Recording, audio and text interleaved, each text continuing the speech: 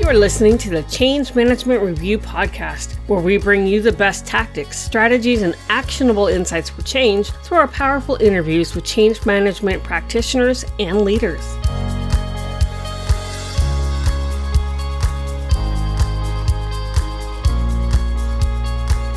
And now here's your host, Brian Gorman.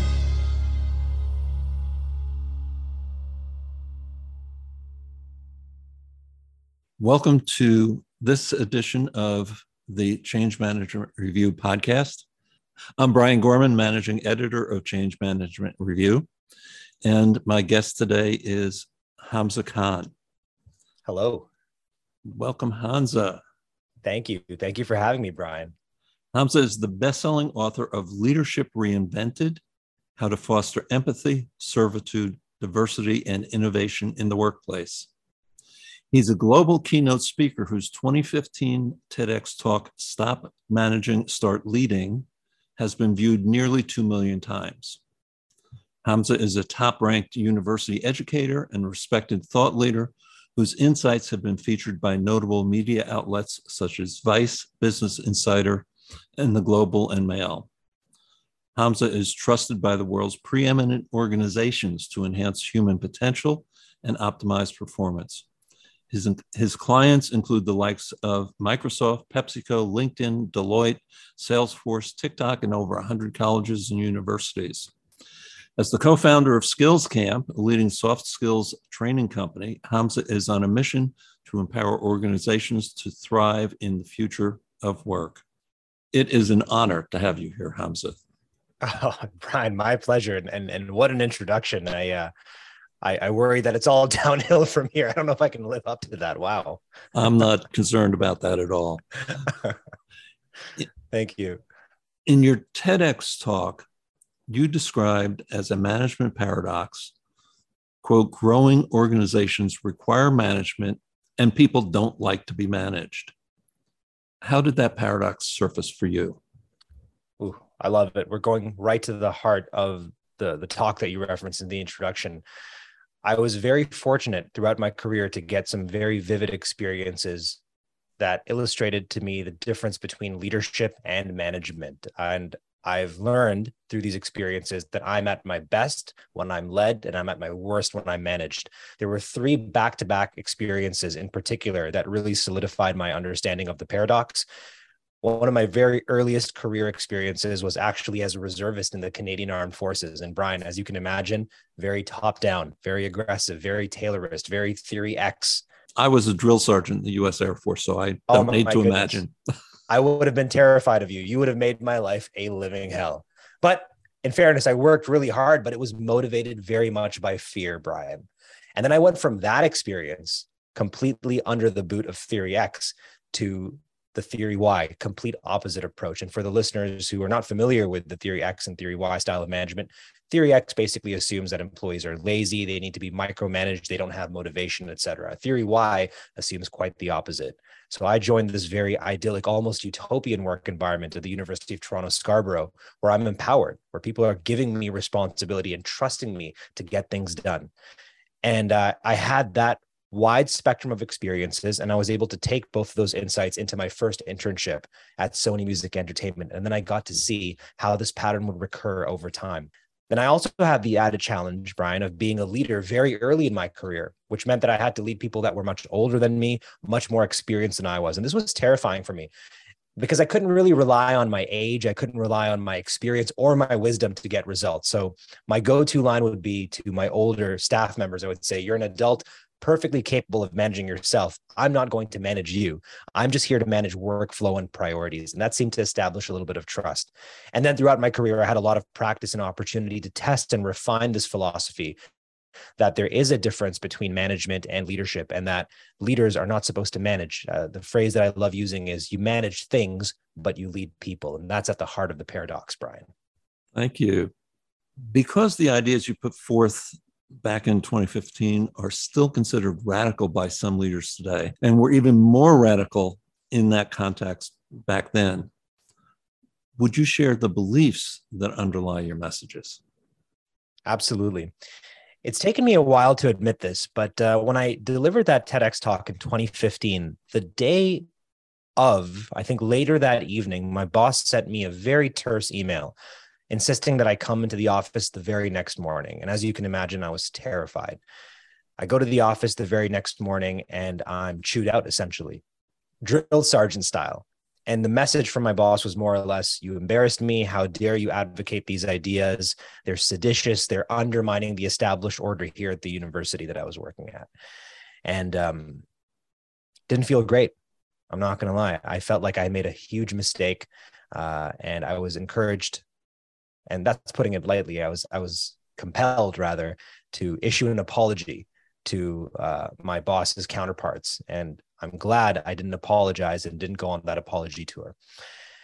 The beliefs that underlie my messages are very much rooted in a model of leadership that I believe is coming next. You know, we've seen the evolution of leadership over the course of organizational history. In just recent history, we've seen this transition from transactional leadership to transformational leadership.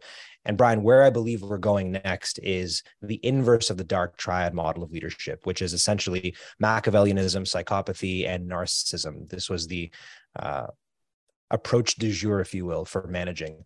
But what we're moving towards now is the light triad, which is comprised of 3 points. The first being Kantianism, seeing people as ends unto themselves. The second being humanism. This is valuing the dignity and worth of individuals. And the third being faith in humanity, which is believing in the fundamental goodness of humans. So in other words, it's about putting the needs of people before the needs of anything else. It's about treating people like adults, really embracing that theory Y style of management. And I'll take it a step further and say this, that leadership is supposed to be selfless.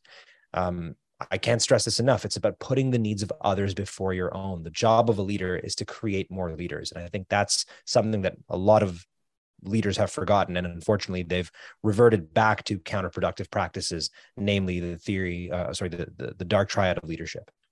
You say to bring out the best in your team, you have to bring out the best in yourself. How do you bring out the best of yourself as a leader in this virtual/hybrid world that we're living in? That's a great question, Brian. I would actually love to get your answer to this as well, especially from a coach's perspective. What I would encourage leaders to do is go back to fundamentals. The same things that work in today's virtual and hybrid world are the same things that work in the in-person world. The same things that will be relevant regardless of what technological or other disruptions we see moving forward. I wrote about this in my book, Leadership Reinvented. There's 4 values in particular that I believe are timeless. They're what make us human, what make us effective as humans. They're deep within the human condition, and they're the values of servitude, innovation, diversity, and empathy. And the essence of this model is leading from the inside out, not from the top down. In the previous era of management, top down was very much the approach. Theory X, authoritarian, avoidant, and aggressive. But what people have been calling for is something more human-centric. And that's very much encapsulated by the light triad model. And the way that you can operationalize that light triad model is through those 4 values that I just described: servitude, which increases the capacity of your team to deal with change. Then you have innovation, which enables your team to anticipate change and react accordingly when it happens.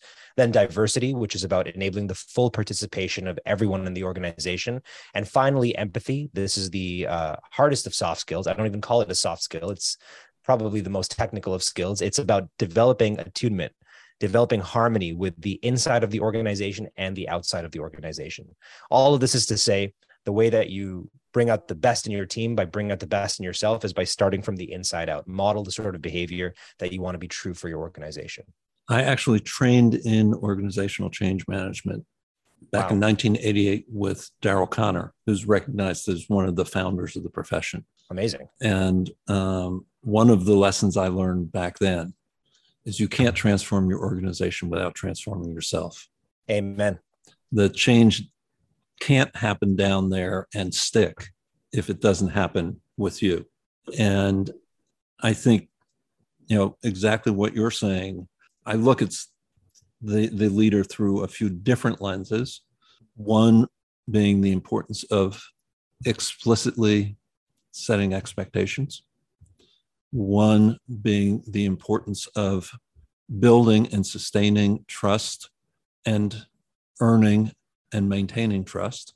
And one being very good at asking questions and shutting up and listening to the people Wow. that work with you. I love that last bit over there, Brian, especially. I identify as an introvert. So asking questions, shutting up, and listening intently comes very naturally to me. And we're starting to see this emerge as a superpower for many leaders, modern leaders. One case study that comes to mind is Linda Rendell of Clorox, who also identifies with my introverted personality. And she said that the thing that has enabled her to experience wild success, having initiated the Ignite ESG model for Clorox, which then gave her the ability to step up and really lead the company through the pandemic and all the success Clorox has been having, of course, as a result of the COVID-19 pandemic, all comes back to her ability to listen to everybody who comprises the value chain of Clorox. We're talking about customers, suppliers, staff, investors, so on and so forth. You know, you really can't make a change without diagnosing the problem to begin with. And I think listening is key to that. And it goes beyond diagnosing the problem. A lot of my change-related coaching at this point is with companies that are moving towards some form of an altered work week. Yes. So under the rubric of a 4-day work week, it might be shorter 5 days. It might be literally 32 hours over 4 days. But a key to that success is asking the people on the front lines, how can I support you to be more effective in doing your job? That's it. Where can I take the waste out of the time that you spend at the office Right. or the time you spend at the factory? Yeah. The key to getting things done and beating burnout, for that matter, isn't more hours in the workplace. It's actually less waste, to your point, and fewer things that induce distraction and persistent stress. And I contend that the job of a leader is only becoming harder because there was a time in the previous epoch of work, especially influenced by the remnants of the first and second industrial revolution, where there was a top-down approach, one size fits all, do things the way the leader wants you to do it. But what we're seeing now is a much more tailored approach where the leader is changing their leadership style and adapting it for each individual employee. But the leaders who are willing to do that work up front will experience the upside of being change friendly and self-disrupting. So in your TEDx talk back in 2015, you identified yourself as Generation Y. Yeah. Now more broadly known as the millennial generation. You said how and why we work is out of sync with the traditional workplace. We are built for tomorrow's workplace. As we move from the almost total migration of the knowledge worker from the office to work from home with the onset of COVID, how do you see the future of the workplace taking shape? Wow. I believe that the changes that are underway will benefit everybody, from frontline workers to leaders to customers. I mean, this is a good thing for everybody. When people are much more calm and balanced and have a deeper understanding of the reason why they work and have flexibility with the how they work. So I see a couple of things playing out here. Hybrid work is here to stay. We can't put the genie back in the bottle. I also love that there's going to be a reduction in office centricity and all of the challenges that come with that, especially for people who have mobility issues, people who experience microaggressions and discrimination in the workplace. It'll really put the lens back on merit and true collaboration and inclusion. I also see, because now people are starting to work from home and experience some of the benefits that I enjoy and perhaps you enjoy as well, Brian, as entrepreneurs, as intrapreneurs, that spirit of creation and making will re-enter the workplace in a big way. I also love that now we'll have to focus on the whole human being and really think intentionally about diversity, about wellness. And let me just say this is also a necessary correction. Like, this has been a long time coming, this change. Pandemic or not, this change was inevitable. Every system, I believe, tilts towards the selfish will of those in power. And what had happened in the previous epoch of work was this dogmatic belief had set in that the office was the only way to get work done. But those leaders who've insisted on returning to the office and haven't treated their employees like adults, who haven't respected the agency of the employees, it's clear that they've been leading from a place of fear. And that their insistence on people returning back into the office is very much rooted in the fear that they're not being productive at home. There's a fundamental distrust of their employees. They need to have the assurance, the optical assurance that they're there in person, tethered to their desks, whatever the case may be, doing the work, which I think is very hypocritical considering that they've been effective in the last 2.5 years. And in most cases, they've actually been more effective working from home. Companies like Goldman Sachs, on the one hand, they say we've been posting record profits from 2020 onwards, but now here they are saying return to the office or else. And that just feels really slimy to me. You said this was an inevitable change in direction for the future of work. Back, I think it was in 2002, Peter Drucker, who was then in his 90s, said that in the age of the 50s, 60s, 70s, people served the system. Yep. In the age of the knowledge worker, the system has to serve the people. Couldn't agree with that more. It was up until the 1900s, there were children in the workplace as young as 6 years old. The first employee resource plan, the first employee wellness plan only came out in the 1950s. I mean, the workplace and the world of work has only become more respectful of the human being, more respectful of power dynamics over time. And so the natural extension of that, the logical conclusion is hybrid work. It is flexibility. It is meeting people where they are. I feel like this is an inevitability in any company or any leader, I should say, that's resisting this change. And it was really disappointing to see Elon Musk even take a side in this and, say something really irresponsible about remote workers. I thought that that was terrible, and he's going to be on the wrong side of history, unfortunately. I find it fascinating, and a lot of these conversations focus on white-collar workers. True. Yet I need to give two quick examples of where some of these changes are taking place for blue-collar workers as well. I love that. This is very, very needed in the discussion. I'm doing work now with a large business in the food industry. They are bringing career counselors into the factories. Wow. And in essence, what they're saying is people don't graduate from high school or trade school and come to work in the factory anymore with plans of retiring from the factory. And so again, meeting people where they are, just what you were saying. Also doing work at the leadership level of a 10,000 plus blue collar division of a major company that's working to change their culture. And in one of the early sessions, as they were working to define what that culture is and what changes they as leaders have to make in order to bring about that culture change, one of them said, "Do you really think that there is anyone down on the front lines who is looking up at us and saying, in 20 years, if I work hard enough, I too can be working 7 days a week?" Wow. Yes. And this is very much in line with some of the macro trends that we're seeing, especially around trusted institutions, whether we're talking about the government or, just organizations, that layer of business as a whole.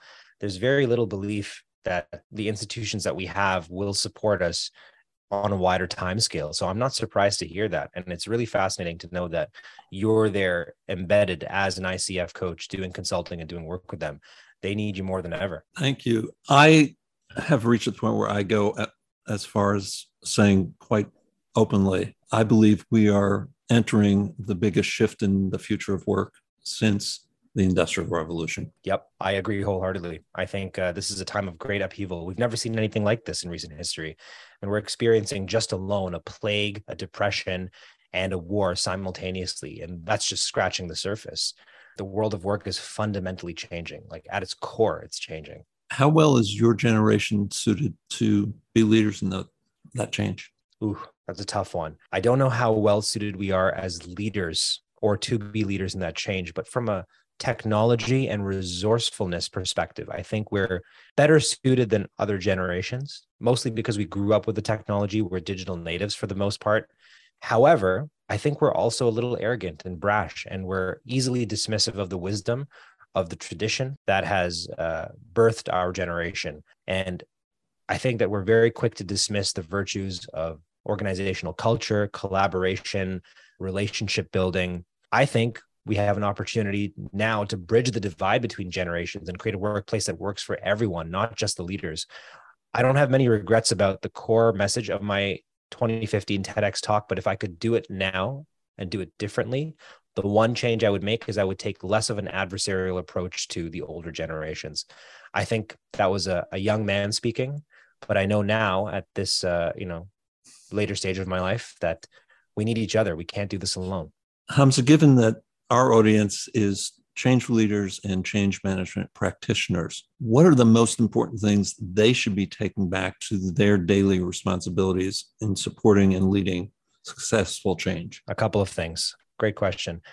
Get bullish on the soft skills. I mean, anything that can be automated, believe me, will be automated. And jobs that you think or you thought that weren't touchable by technology, including the medical profession, are about to go through a great period of upheaval. I think we have until at most the year 2030, maybe 2045 to figure this out, because by 2045, most, if not all, futurists agree that the singularity is going to happen. So this device that we're recording the podcast on, I mean, this device right here in my hand, a smartphone, will arguably be more productive than you and I, Brian, and all of the listeners combined. And so that's a world that I think many people aren't preparing for.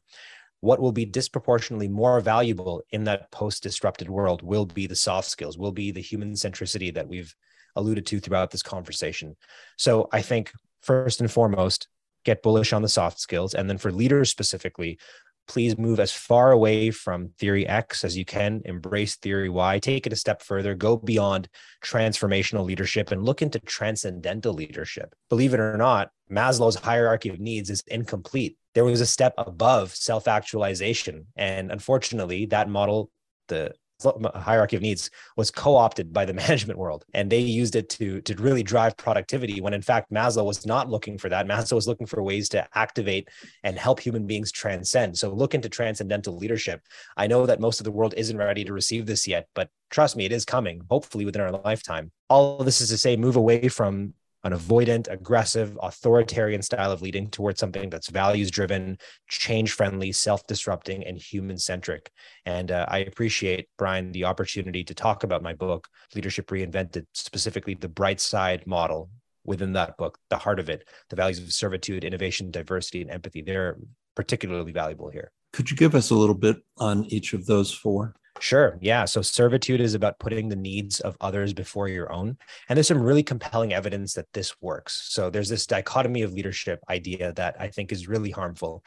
It states that the needs of the people come at the expense of the needs of the mission, and the needs of the mission come at the expense of the needs of the people.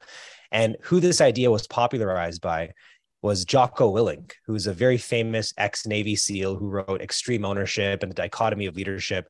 Seems like a great guy, very smart, clearly very experienced. We're grateful for his service, but I think he's dead wrong with that idea, because you look at Glassdoor's top 20 companies over the last 10 years, they've all outperformed the S&P. You look at Fortune's top 100 companies over the last decade, they've all outperformed the S&P. And we're talking about top companies in terms of workplace culture. And companies that promote a culture of health, safety, and holistic well-being also outperform the S&P. So what's good for people is good for the mission. And that also creates exceptional shareholder value. So put the needs of others before your own. That's servitude. Innovation is about anticipating change and preparing the organization to react to change before it happens or before it's too late. And one of my favorite examples in recent memory is Skunkworks at Lockheed Martin.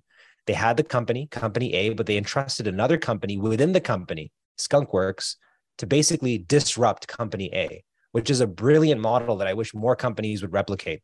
It doesn't have to be R&D. Like, you can take it a step further and just task somebody within the organization to disrupt the organization. I recently did a talk for PwC's private company leaders, and I was very surprised to meet somebody at PwC whose sole job was to disrupt the company. And I thought, this is it. This is how PwC will guarantee its longevity for the foreseeable future. Then the value of diversity. This is an interesting one, because I think people get hung up when we talk about diversity. They get hung up on diversity of race, ethnicity, gender, and sexuality. But when we talk about true diversity, the human spectrum is so broad. We're talking about diversity of age, diversity of thought, diversity of political orientation, diversity of military experience, geographical location, neurodiversity. So diversity of people tends to positively correlate with diversity of background, perspective, and experiences.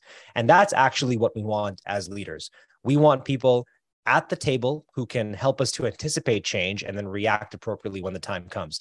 And the final value is the value of empathy. This is about standing in somebody else's shoes, seeing with their eyes and feeling with their heart. And at an organizational level, it's about being attuned with changes on the inside of the organization and changes on the outside of the organization.